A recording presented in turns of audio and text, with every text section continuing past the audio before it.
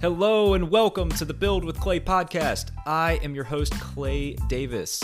This podcast is designed to introduce you to people from across the world who have one thing in common. They want to grow in their life and inspire others. You'll get a front row seat to hear about how they define their mindset and their purpose. We'll unearth their habits, their failures, and learnings throughout their journey. And this will allow you to take those habits, those failures, and those learnings and apply them to your personal growth journey, no matter where you're trying to build yourself and grow. This podcast is designed for you, so thank you for being here.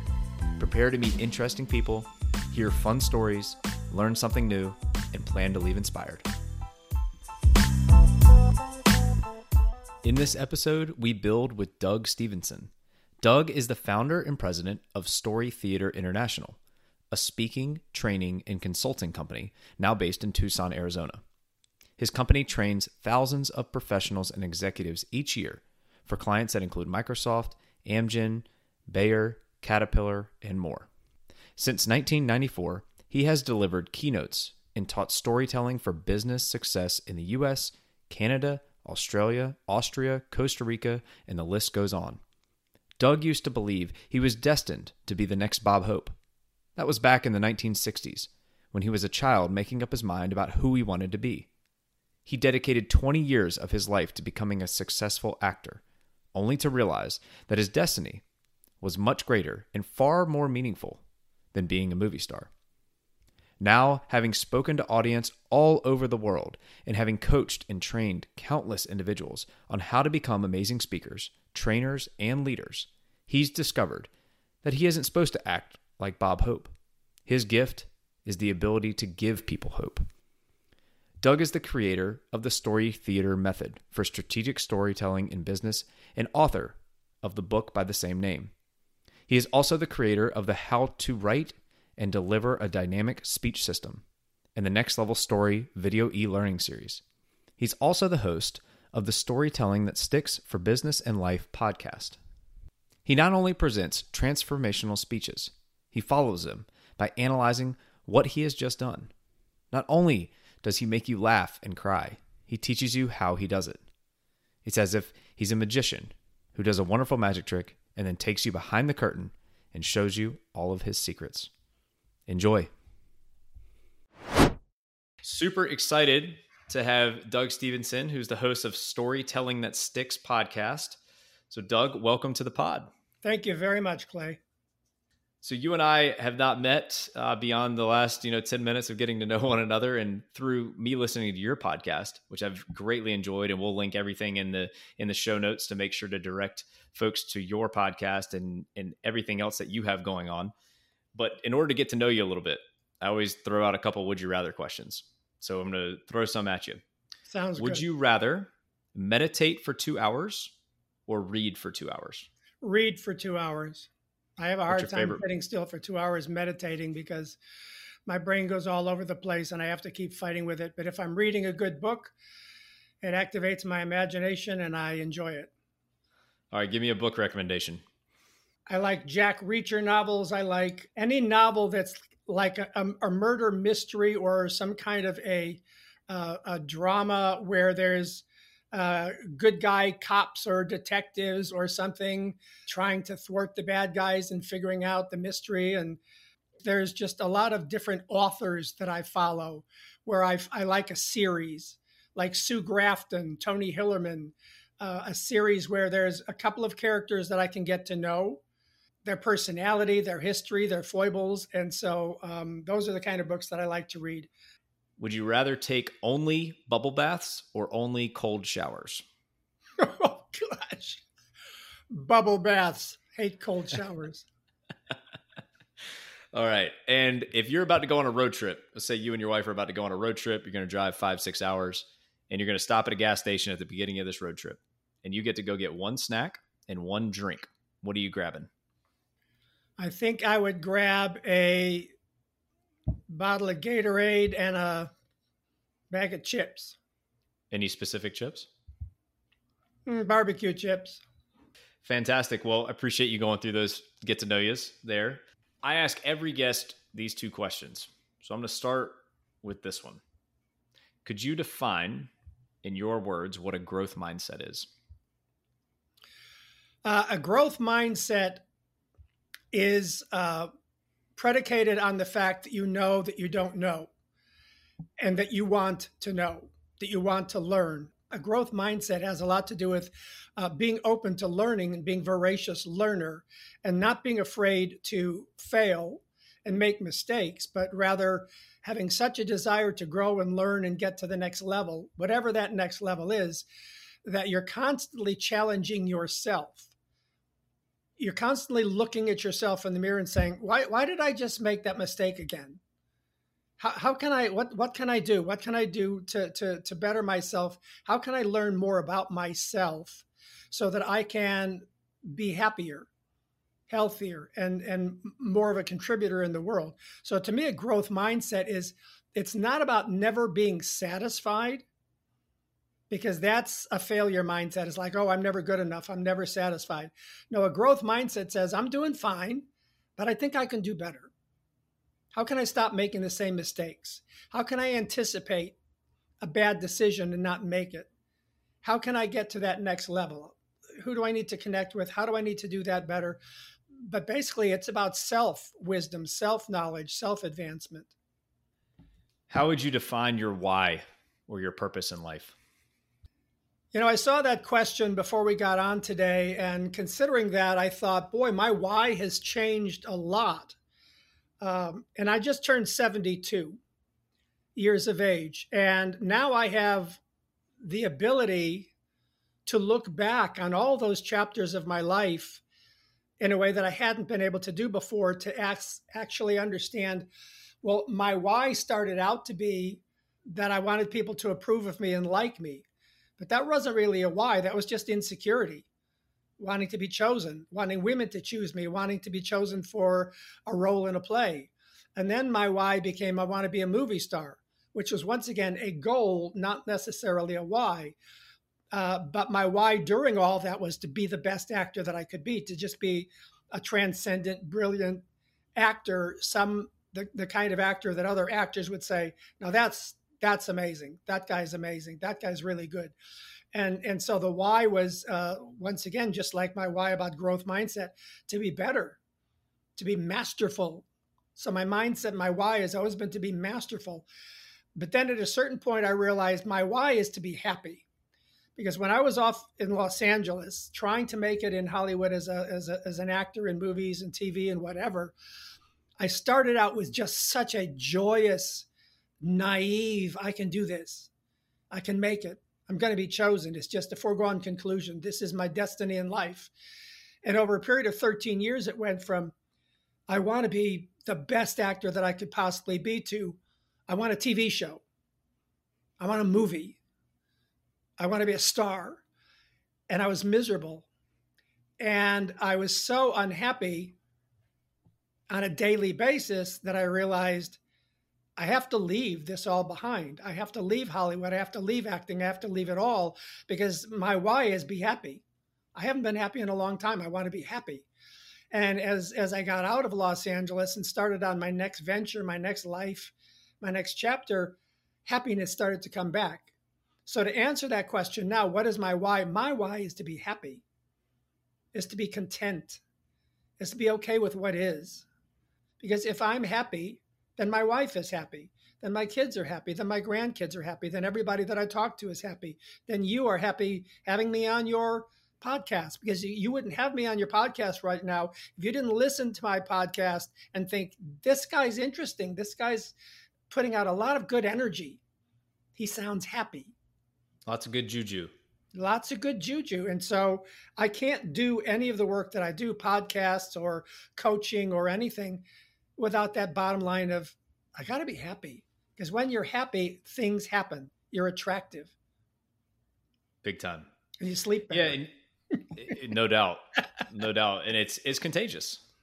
You know, it's kind of what you were getting at, is you're certainly contagious. And we all have that choice to be happy, no matter what extraneous things are happening in our life. Yeah, but what I realized, though, is my why is not my job. It's not my goal. It's not my accomplishment. My why is something much, much deeper. Why do you exist? Why do you go through every day? Why do you feel the way you do at the end of the day? Do you wake up happy? Do you go to bed happy? Or are you miserable all the time? If you are, then your why is incorrect. You got to get another why.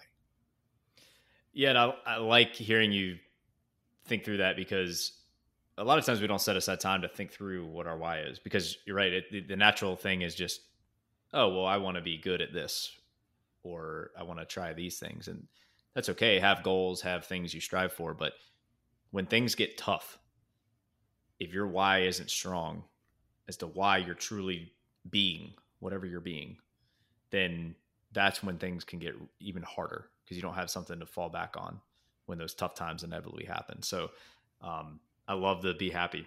That's what it's all about. It sounds simplistic, but it's actually hard to do. It is very hard to do, especially on a consistent basis. It is. All right. So you have a very interesting journey, Doug. I'd like to pick it up in college, where you began at Augustana College, and after a year decided to transfer to the University of Kansas. Right. And then what happened? Well, I knew I wanted to be an actor. I went to this college. They didn't even have an acting class or an acting teacher or anything. It's like, what a doofus I was to make that choice. University of Kansas had an amazing musical theater program. I was going to transfer there. And in the summer in between, I decided I need to look for something that I can do theater-wise, an acting class or something. So I got into a Second City improv workshop. The Second City is right there in Chicago. And I was in this Second City workshop, and I just thought it was so stupid. I just did not like this improv stuff. We were doing these dumbass improv exercises, because your first 6-week class is just silly little intro improv classes. And I just thought, this is so demeaning. This is so senseless. I want an acting class, a real acting class. And a lady in my acting class and I were walking out afterwards, and I was telling her how I thought, this is just stupid. What are we doing in here? This is just stupid. I want to be an actor. And she says, oh, you need to go to the Ted Liss acting class. And so I went to the Ted Liss acting class, and it's like, oh my gosh, this is the real thing. These are not college students. These are adults. These are models and actors making a living. These are people in their 20s, 30s, 40s, 50s. I'm in an acting class with a New York classical method acting teacher who really knows his stuff. And these exercises, doing scenes from plays and getting critiqued and getting coached, this is what I want. So I never went back to college. And I ended up studying with Ted Liss in this acting class for 2.5 years. And that completely transformed my life, because it's like, well, I'm not going to go back to college, because I don't need algebra. I don't need chemistry. That's not when I go to an audition, they never ask me, what was your grade in chemistry? Did you take advanced trig? It's like, no, they don't care.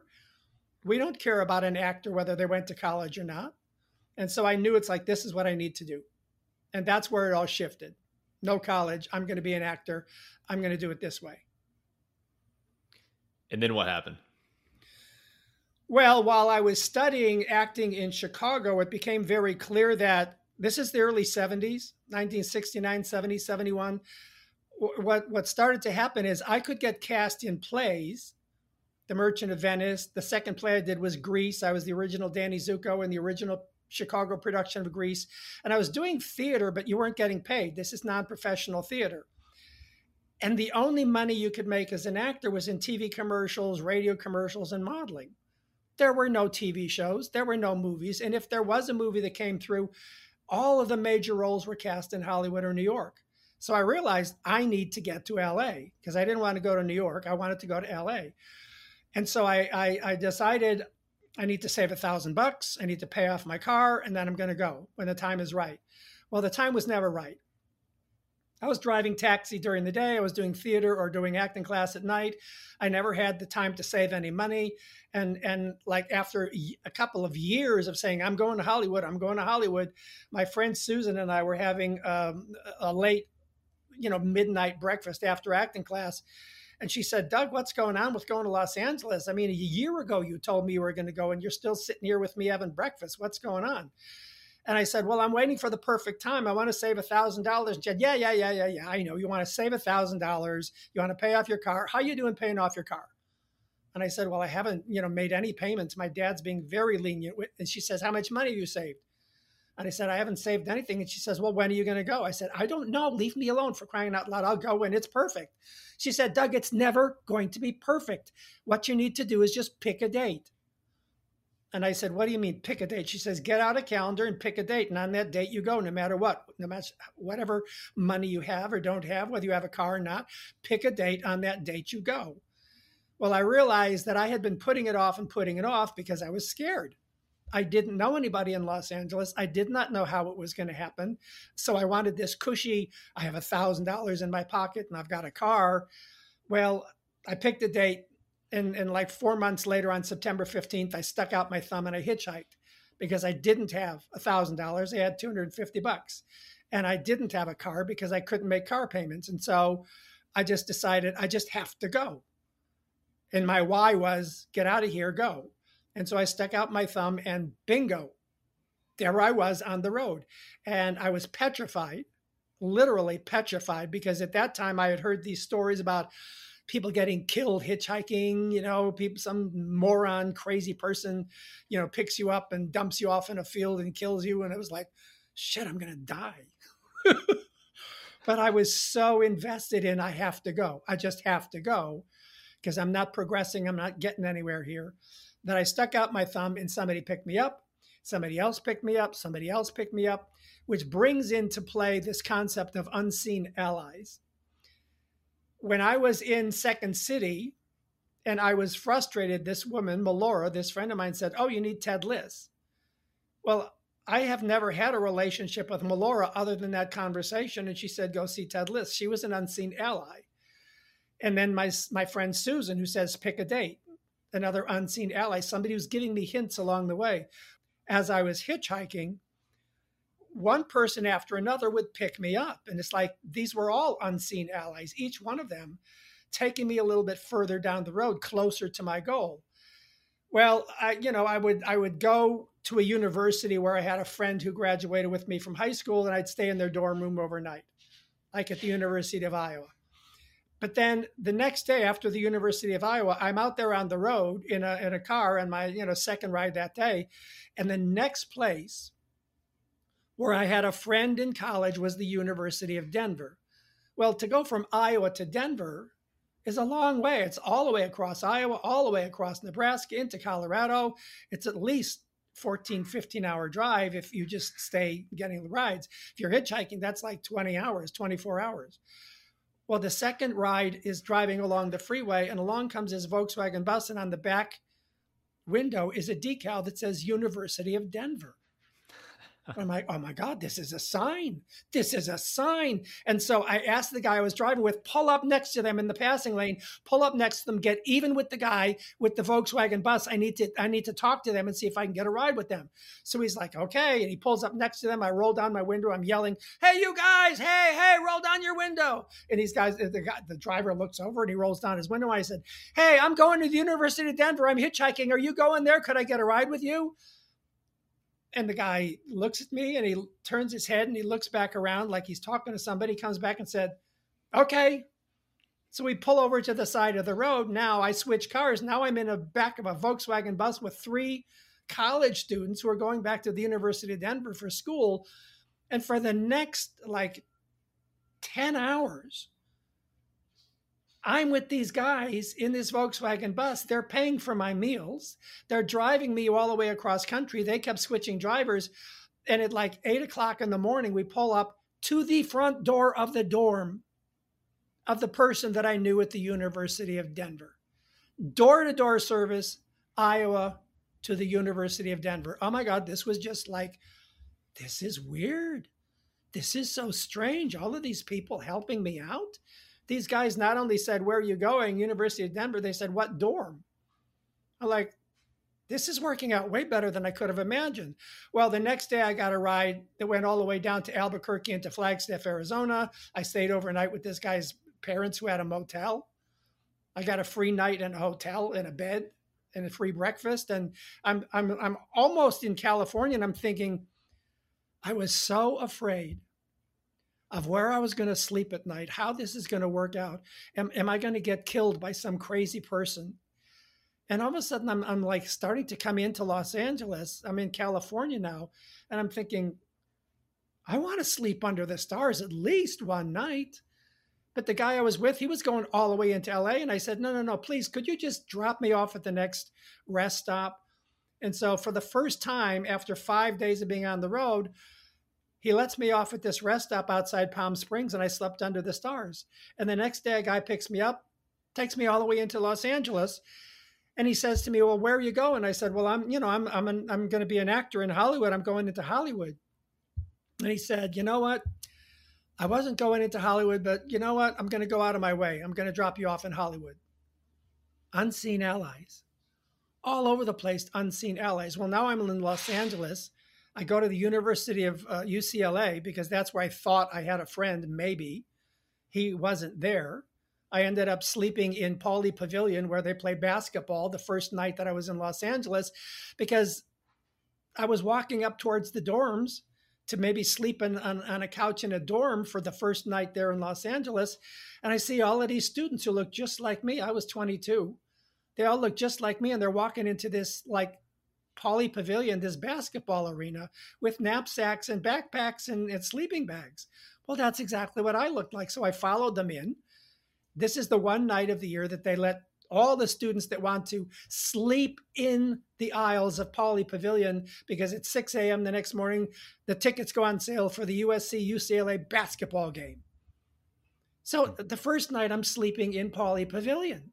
I was wondering where I was going to sleep. I have a basketball stadium. And the next morning, I stick my thumb out in Westwood, just outside of UCLA, and this funky looking dude, he's got blonde hair and a beard, and he looks like Jesus in a 1959 Chevy. And he pulls up next to me and he says, "What are you doing, man? You can't hitchhike on the street in Los Angeles. Get in the car." And I get in this Chevy with this guy, and we're driving along on the way to this appointment I had to go see an apartment where a bunch of students, like 6 students, rented an apartment off campus. And I was going to like bunk with them, get an apartment with them because I needed a place to live. And by the time we had been together for like 10 minutes driving to this place, he takes a look at me and I take a look at him and he says, "You don't want to go see that apartment, do you?" And I said, "No, but I don't know what to do." And he says, "Come on, stick with me. I'm going to take you home. I have a friend who's looking for a roommate. I can introduce you tomorrow. His name is Darwin." He takes me back to his tiny little apartment in Santa Monica. He says to me, "Here's a joint. You can stay here and take a bath. I know you need to take a bath. I'm going to take my guitar and go down to the beach. If you want to, come and join me."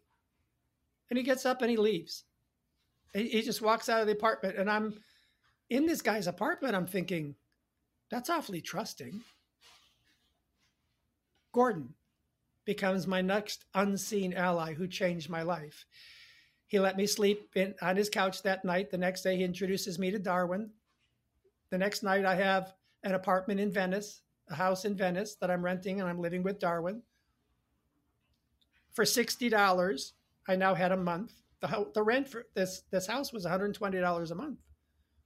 He said, "Give me $60." I give him $60. It's like, I have a place to live for a month for $60. I have time to get a job. Oh my gosh. And off it went. Unseen allies, Gordon, Susan, Melora, Darwin, all of these people introducing me to other people. When you set out to achieve something that you're scared to do, that you don't know how you're going to do it, you want it to be just right before you take the first step. My experience is you don't need to know. You need to trust. You need to have courage. Your why needs to be stronger than your fear. But the trust is there are people out there that I don't know that are going to help me. They're my unseen allies. They're my buddies. They're my friends. They're going to look at me and they're going to say, "I see a nice person there. I'm going to help them." And they're going to go out of their way to help you. And that's been my life story all along, because I've lived a life of needing to get chosen to be in a play, chosen to be the realtor that you choose to be a realtor, chosen to be the carpenter that does the remodeling job, chosen to be the speaker, chosen to be your speaking coach. I've lived a life of having to be chosen constantly. And yet I've had the trust all along that what is mine will find me. And that people like you, Clay, will come along and see something in me that says, I want to check into this guy. I want to hang out with this guy. I see something there that we could connect with. So it's all about unseen allies and trusting and knowing what your why is and that your why is stronger than your fear. That's my story. Now, I spent 13 years in LA and I went from, I can't believe this. This is so amazing. This is a transformational experience. I'm here. I'm doing it, to I need to get hired. I need a movie role. I want. And I was miserable. And that's when I realized, okay, I need to pick a date. And I had to pick a date to get out of Hollywood the same way I picked a date to get in Hollywood. And 13 years after I got there, 13 years and 1 month later, I got in my car and I drove east. And I got out and I began the next chapter, which landed me in Colorado Springs. Fell in love with Deborah, got married, was a real estate agent for 9 years, got into professional speaking. Professional speaking led to being a storytelling expert, which led to teaching and training corporate people on storytelling, which led to me having a podcast called Storytelling That Sticks for Business and Life. It all just leads into the next thing. Yeah, and I love the pick a date. I remember hearing that on your podcast, talking about having those, the phrase that pays, I believe is how you framed it. It's called the phrase that pays, pick a date. So if you're okay with it, I want to break that story down that you just shared, because as a storytelling expert, you know what elements are needed for a good story. And I think there are many within that story. But before we do that, I think that many of the listeners out there do tell stories for their job or give speeches. But I would say that most people typically don't give speeches in front of audiences, or they aren't in management trying to inspire change. So what should be their motivation for learning how to storytell?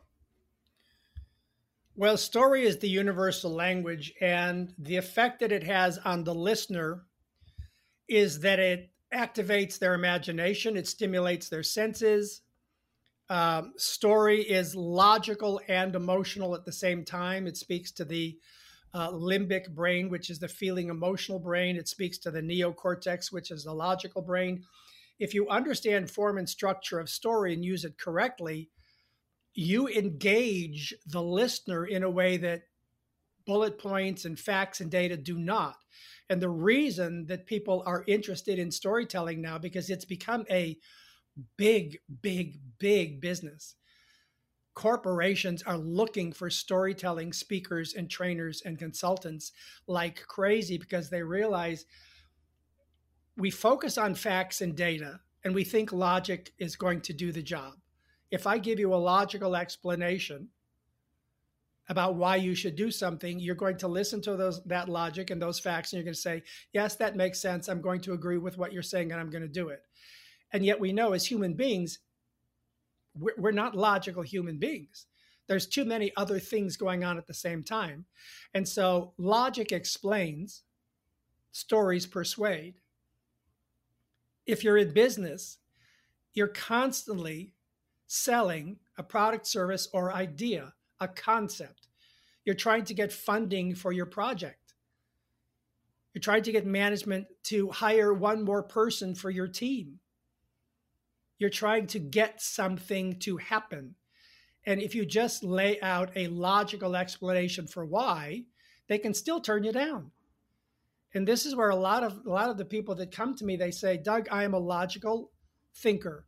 I'm a logical linear thinker, and I'm not getting anywhere. I'm not convincing anybody to do anything. And I don't understand why, but I do know that story is important. So can you help me learn how to tell a story? And they're not professional speakers. Most of my clients at the beginning were professional speakers. Now they're all people in business who need to be more persuasive and influential and motivational, and especially people who are moving up the ladder of leadership. And so you need to understand how to start with the end in mind. What is it that I'm trying to accomplish in this presentation? And the story doesn't have to be a big honkin' like amazing thing like I just did. I can tell a story for 15 minutes and I can keep people engaged for 15 minutes because I know what I'm doing and because I have a lot of passion and energy. But in a business context, the story needs to be 3 minutes long, maybe 4 minutes long. And it needs to be very well crafted, and it needs to have a good intro and a good outro. And it's like there's a lot of structure around how it works in a business context.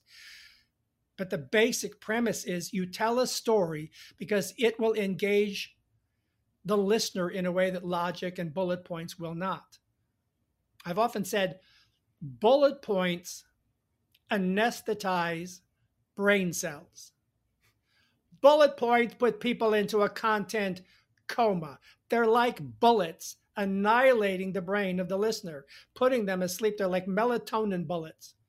And if you want to get people to listen to your logic, your facts, and your data, you need a story that creates the context for the content that's going to follow. So I work with people on constructing their message in a way that's like, how can I get people to give me 3 minutes to tell a story, then tell that story for 3 minutes, and then follow with logic, facts, and data.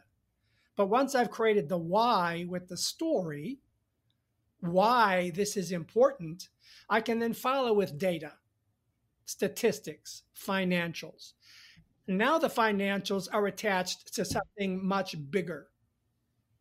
So what are the elements of a good story? Well, the elements of a good story, you're familiar with my 9 steps of story structure, right? Yep. Which is in one of my podcasts. So anybody listening to this, if you want to learn more about story and how it works, my Storytelling That Sticks for Business and Life podcast is a how-to podcast. And there's the 9 steps of story structure. I can't remember which episode it is. It's maybe episode 3 or something. But the 9 steps of story structure, I can shrink it down very quickly. There's a main character. There's you or me. And we're setting out to accomplish something, a task, a goal, an activity. Like getting across the country, getting to be a movie star, or just getting funding for a project. But it doesn't matter what it is. The journey is that activity, that task, that goal, that thing I'm trying to accomplish. So there's a main character, somebody that's trying to accomplish it. There's the journey. That's the thing you're trying to accomplish. There's an obstacle. We don't have enough funding. We don't have enough people. We need 3 more people on our team. We need you to fund these 3 more people. The obstacle is, what's the problem? What's the challenge? I call it the iceberg moment, and I'm referring to the Titanic when I say the iceberg moment, because the Titanic was a nice cruise ship, but if it didn't hit an iceberg and sink and kill a bunch of people, we wouldn't know about it. So every story has an iceberg moment, an obstacle or crisis. So this main character sets off on a journey to accomplish something. They encounter an obstacle or challenge. They use their resources, their creativity, their team members to overcome the obstacle, to find a solution.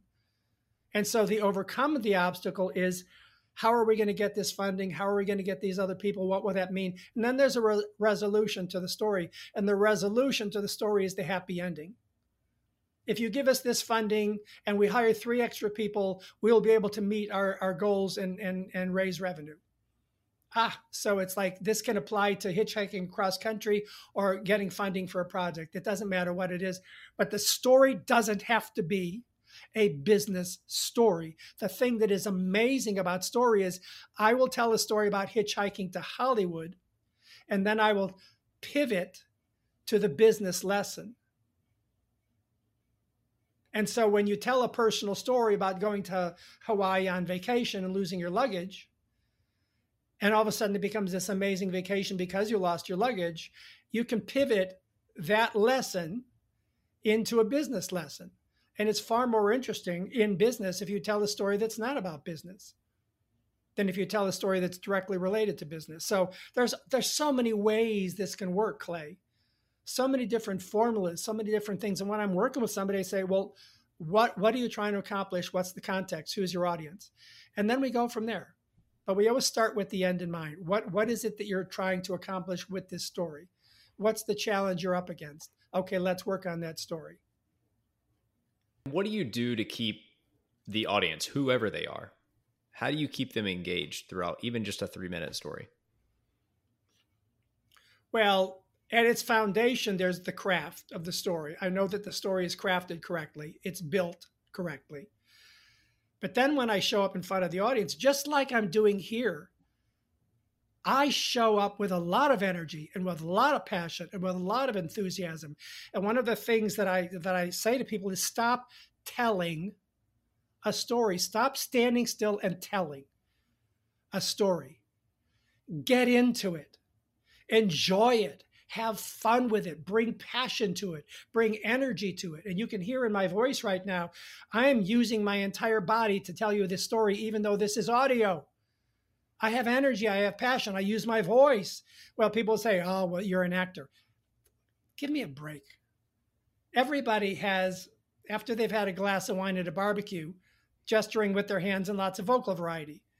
The challenge is a lot of people get up in front of their audience and they shrink. They become smaller. They become more contained because they're worried that they're going to get clobbered for being too emotive, too much gesture, too much energy. It's like, I have made a living with too much gesture and too much energy. So how do you engage your audience? You show up completely and totally as you without apology. You're the same you in front of an audience in business as you are hanging out with your friends at a barbecue, going out for drinks after work. Watch yourself when you're not at work. Watch yourself when you're in your most genuine, relaxed, comfortable in your own skin space. And observe that person. And you will see that that person has more vocal variety, is more playful, uses gestures naturally. And if you can actually see yourself replicate that same person in front of an audience, rather than shrinking, take that same person and bring that up in front of a business audience, and they will look at you and go, that person is leadership material. That person has got some juice. That person can inspire people. But if you get up there and you shrink, they're going to look at you and go, nope, not leadership material. No need to promote. And you know pretty quickly. I've seen a lot of presentations. I've seen a lot of speeches, and you know really quickly. And a lot of it is just feeling that energy that you're talking about. Well, you gotta bring some juice. You gotta bring some energy. I can clearly remember, and this is a very short little story about an executive. I was being considered to give a keynote to this insurance company, and I happened to be in Chicago and for something else, and they said, I want you to come by and I want you to meet the president because he wants to interview you in person before hiring you. And so I went up to this like 11th floor on this, office building on Michigan Avenue. And I went into the president's office and I sat down, and there is this president sitting behind his desk, and he was all in his power.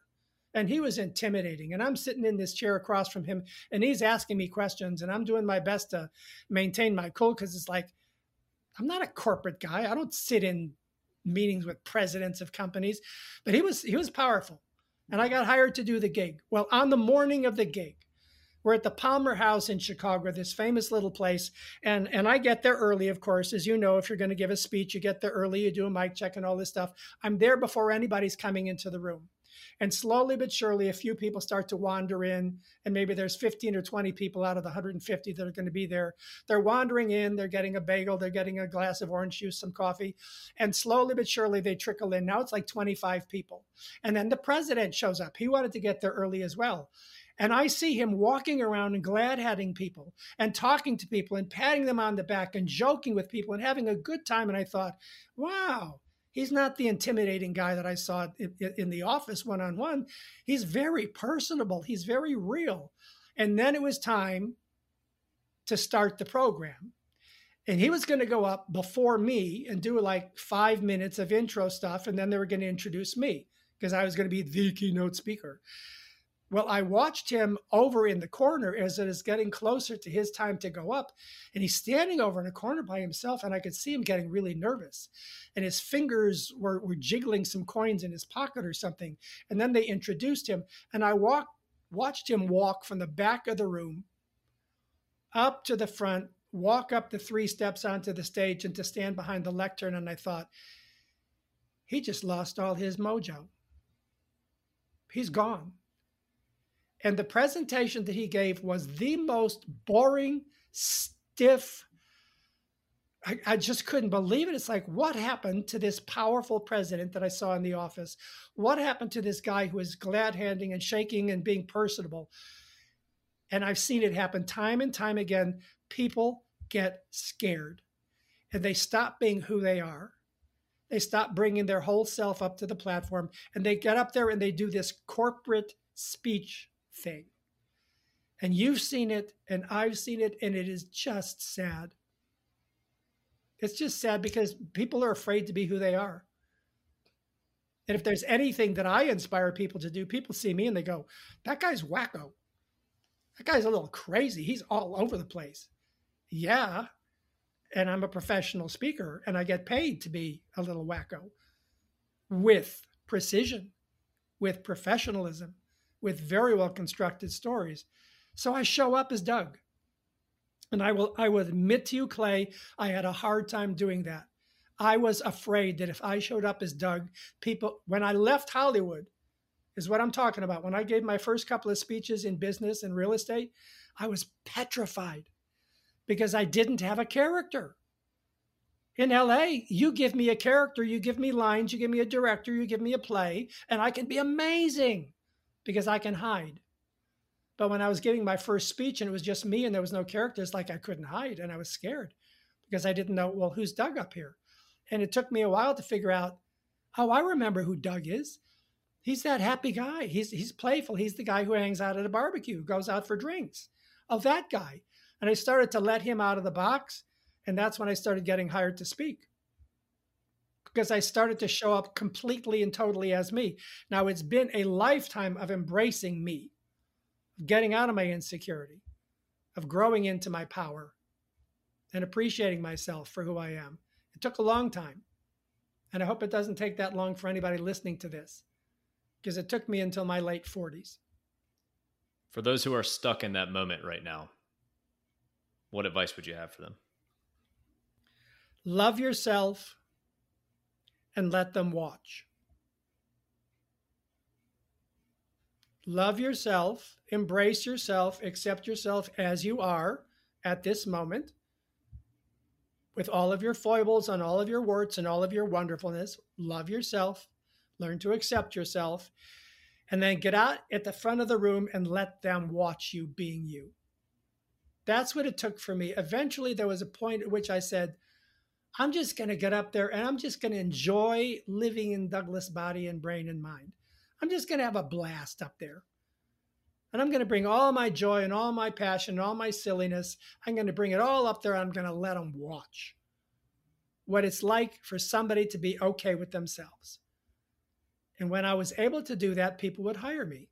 And they would hire me to teach them, and they would hire me to coach them. And they would say, this guy gets it. And he doesn't just get technique. He gets the whole package. And I don't say this with a lot of ego, like I'm amazing and you're not. I'm 72 friggin' years old. It took me a long time. And I'm admitting to you that it took me till my late 40s to finally break through all my insecurities and all my crap and finally go, Douglas, when are you going to stop apologizing? When are you going to stop being afraid? When are you going to learn to love yourself? And it took a lot of heartbreak and a lot of failure and a lot of, leaving Hollywood, not making it in Hollywood after 16 years of trying, that was a killer. So I'm not sitting here bragging like, wow, I've had it easy and I'm doing great. I got annihilated along the way a lot of times. I got my heart broken by women a number of times. I had immense failures so many times but at a certain point I had to say, what is the foundation of all of this? What is the only thing that's going to keep this going? That Doug's okay. Doug's all right. So at this point, I say, with no ego and no apology, I'm okay. How about you? Makes me think about you talking about how you were used to being a character or given, here's who you need to be. And that's what you practiced. That's what you tried to get jobs at. And then you felt like that's what you needed to create in order to be in front of other people. And it's interesting to me because I've had that feeling before. And then occasionally the realization that, you know what, it's a lot easier just to be yourself, because you don't have to remember your lines. You don't have to remember what character you're supposed to be. You could just be yourself, and that's a whole lot easier in the long run. But you have to get past that discomfort, and that's a really hard thing to do. So I appreciate you sharing. It seems like that you have the ability to just recall stories, and not only recall them, but tell them in a way that is inspiring for others and in a way that people will remember them.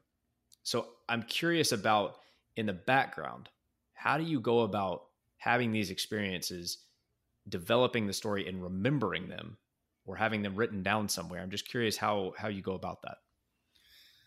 Well, first of all, as a professional speaker, as someone who gave keynotes and everything, I had to decide, okay, I've got a 60-minute keynote. It's about change. It's about the positive power of change. What stories teach elements of mastering the process of change? So I start out with the agenda. What's the goal? What do I need a story for? And then I go on what I call a story safari. So I'm always saying, what do you need a story to do? Do you need it to teach honesty, integrity, punctuality, self-love? What do you need a story to do? What do you need a story to teach? So you start with the point in mind, you start with the end in mind. And then I go on a story safari to say, well, where did I learn that? Now, I don't have 100 stories that I tell. If you listen to my podcast, you're going to hear me tell 4 or 5 stories. And each podcast, I tell a story that works for that podcast, for that lesson. So it's always agenda driven. But the story safari means if I want to teach a story about integrity, where was I out of integrity? I don't teach a story about integrity. I teach a story about being out of integrity and learning that being out of integrity taught me that I had to be in integrity. If I want to teach a story about punctuality and showing up on time and stop screwing up, I tell a story about not showing up on time, about not having punctuality, about being a screw up.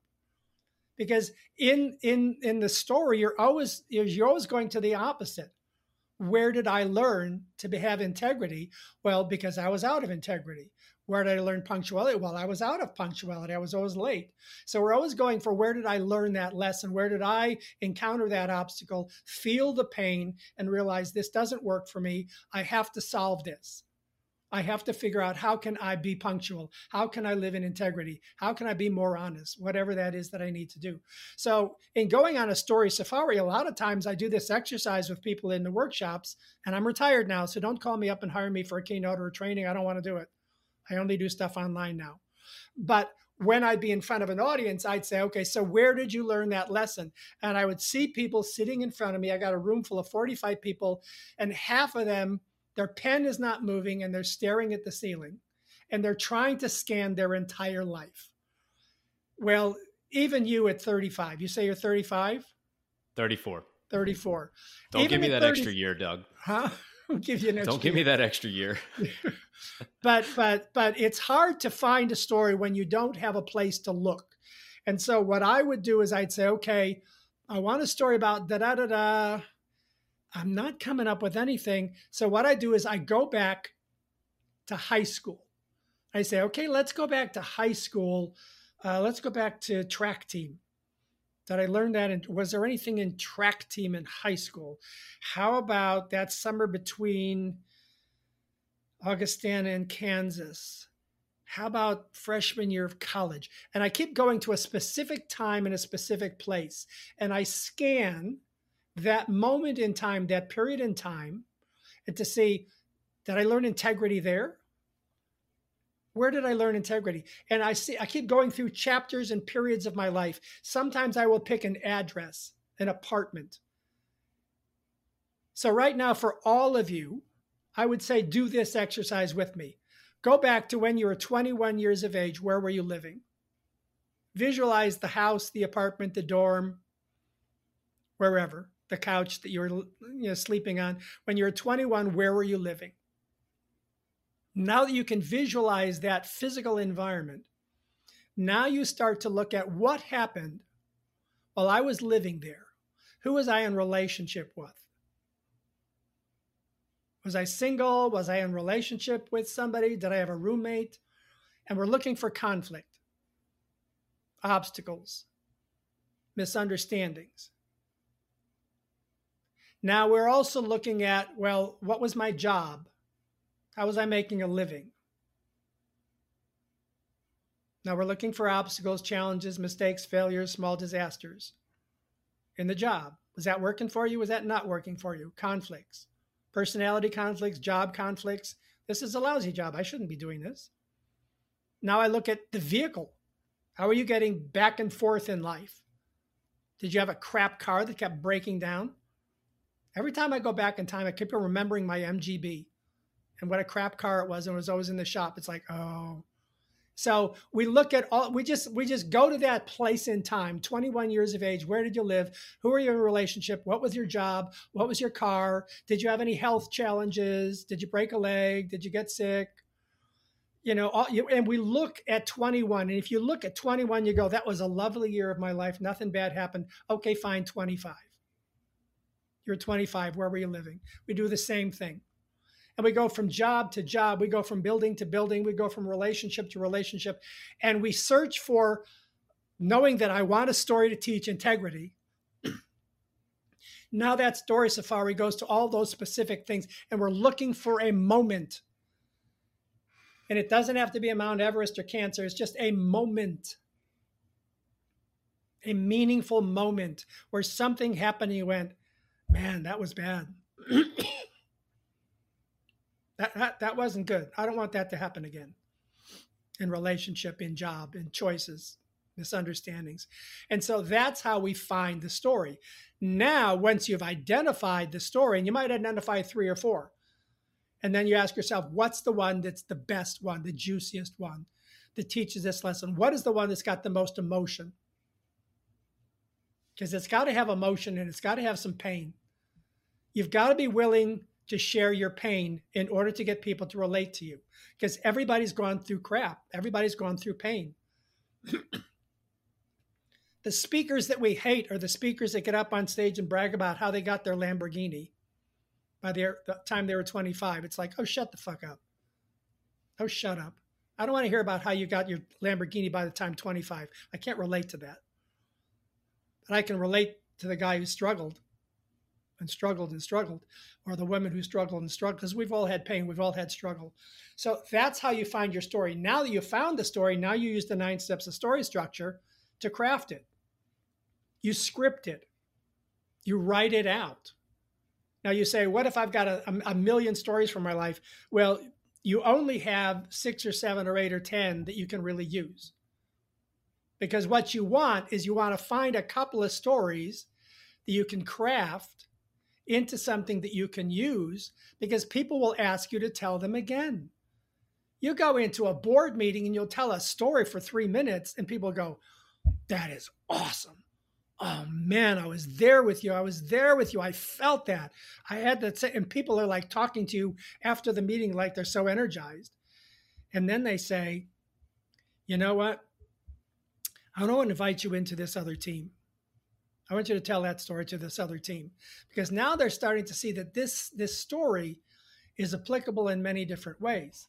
Now you're leadership material. Now you're inspiring. Now you understand craft. And so the thing that I say to people is, it's okay for you to find a story and identify the story and then go out and tell it. But it's probably not going to work the way that you want it to work, because you rehearsed it in your head or you rehearsed it in your car. But you never rehearsed it on your feet out loud in front of a room full of people. You never practiced it. You never crafted it. And I don't know about you, but I am really, really, really comfortable on my feet. And I have got up in front of audiences without taking the time, getting a little arrogant, thinking I can just pull this off. And the story just took off and went spastic on me. And I went off on a tangent. And I got lost on a tangent that led to a tangent that led to a dead-end cul-de-sac. And all of a sudden, it's like, oh, my God, what did I just do? So you got to bring some craft to it. If you really want to be effective, you need to bring some craft. And you need to have a phrase that pays. Yeah, the phrase that pays for sure. I mean, I recall so often just being in sales and all these presentations, internal, external. So many people, they talk so much and they really don't say anything. It's just a Yeah, whole lot of it talking. doesn't lead to a takeaway. No, no. And there's so much content, and we already are overwhelmed in our daily life with content. So then you go into this place, a sales pitch, a presentation, a webinar, whatever it is, and it's just more content, more of those bullets of the melatonin bullet. And in the end, just nothing sticks. It's like a cheap Chinese buffet. There's 27 dishes and they're all just the same and there's nothing memorable. I call it a cheap Chinese buffet keynote presentation. Yeah, I've seen it many times. But that phrase that pays, and I listened to that episode, and again, I'm going to link all these and include some of my favorites in there. But my favorite episode was this phrase that pays, and you used one earlier in the pod today around pick a date. Pick a date. And that could phrase be that pays. Very applicable. And I've been thinking about phrases that pay for me. And one of them that keeps coming to mind that I feel like I use a decent amount is either take the stairs or walk the golf course. Both of those are good. And so I'm going to be working, Doug, on using this craft method to see what kind of story I can put together using those. All you need to do is be able to pivot from this story about where you were choosing whether to take an escalator or the stairs, and you chose to take the stairs, and how that became a principle in your life. And then you pivot to how is that applicable in business? Are we trying to take shortcuts, take the escalator, trying to make it easy on ourselves? Are we doing all the due diligence necessary by taking the stairs? Take the stairs. And so it's having the phrase that pays, that is connected to the story, that pivots to the business lesson. That's the whole package right there. It's extremely simple and it's extremely complex because it doesn't just happen. You got to work on it to make sure that when you get up there, you know what you're going to do. And then you do what you know you were going to do because you rehearsed it and practiced it. And then it works. And then people are like, oh my God, that was brilliant. You can be brilliant. I want everybody to hear this. You can be brilliant. Stop being sloppy. Take the stairs. I love it. Doug's got a big grin on his face. A lot of the time. Oh, I love your energy and I love everything we talked about. I've got a lot of energy coming out of this podcast. So, and this is what this podcast is all about, is hopefully providing some level of inspiration, even if it's just for one person, to do something a little bit different, try something a little bit new, step out of their comfort zone a little bit.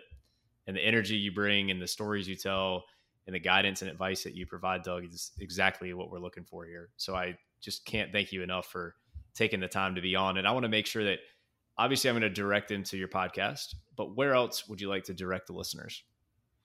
Well, the first step is go to Storytelling That Sticks for Business and Life on Apple, on Amazon, on Spotify, on Deezer, on wherever you get your podcast. Listen, learn, subscribe.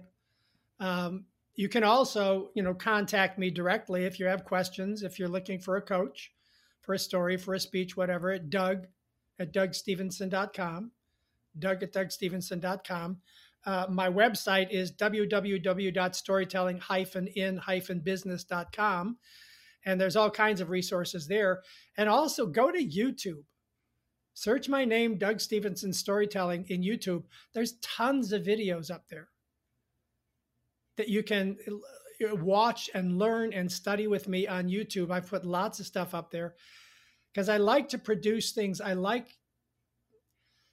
What I learned in acting class is what looks like just a brilliantly talented actor. The foundation underneath it is a whole lot of craft. And what I bring to everything that I do is there's a lot of craft. There's a lot of work that goes into making something look effortless and brilliant. I've always used the example, I love watching brilliant actors because they make it look like they're just not acting. Meryl Streep, Kate Blanchett, Denzel Washington, Brad Pitt, believe it or not, even Tom Cruise, who I think is a shit person, but he's an amazing actor. These people have amazing craft and discipline going on underneath the surface. And yet they just make it look effortless. George Clooney, so many people, Julia Roberts, they look like they're just talking.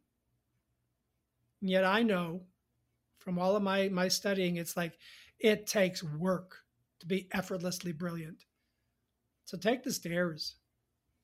Work on yourself. That's the one thing I have done my entire life is I keep working on Doug. How can Doug be a better Doug? How can Doug be a better husband? How can Doug be a better coach? How can Doug be a better Doug? Period. So work on yourself. Yeah, it gets back to that growth mindset we talked about in the example you gave.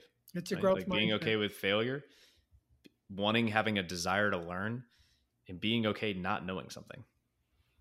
Yeah, you don't have to know how. You just don't have to know how to get where you want to go. And being willing to let the path diverge into another, the road less taken. I mean, I thought acting was it. Acting wasn't it. It was it for a while, but then it was like, oh, that's not it. And then speaking became it. And now coaching is it. It's like, oh, it just keeps morphing. It keeps revealing itself to me if I'm willing to pay attention. So be willing to change. I mean, when we say, work on yourself, it's like, but in working on yourself, you have to continuously, when you're working on yourself, you have to continuously let go and move on, and let go and move on, embrace something else. And that's been the story of my life.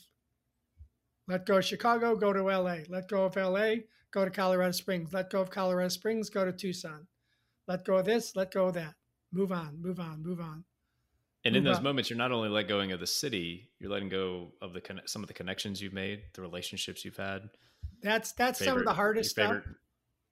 Restaurant. I mean, all that stuff. Well, that's you gotta let go. It's hard. It's so hard to trust that I'm letting go of all of this stuff and all of these people and all of these roots that I've dug into the ground in my life, and I'm going to let go of all of that for what?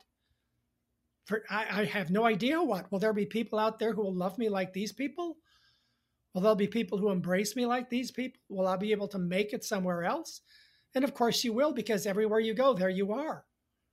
You take yourself with you. And so when I got to LA, I love the fact that this guy, Gordon, picked me up, and in 10 minutes he said, I'm going to take you home. I see something in you. And it's like, to me, that's still 50 years ago, and I still see him telling me, get in the car. I still see that moment and still feel that connection with him, and realize that's always going to happen if you are who you are. Because he just looked at me and said, you're a good guy. Come on, I trust you. He took me home and he let me sit on his couch and take a bath, and went down to the beach. And it's like he trusted me within 10 minutes. It's like, what is that? Well, I have to look back and say, well, I must have been okay.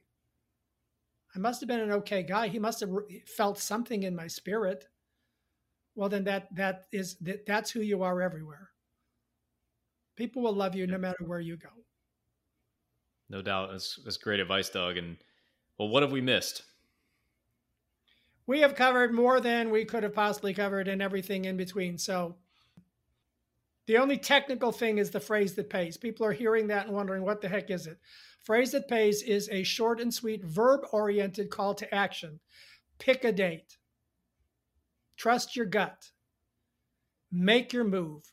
Get over it. Get back on the bike. It's a phrase that pays, like take the stairs.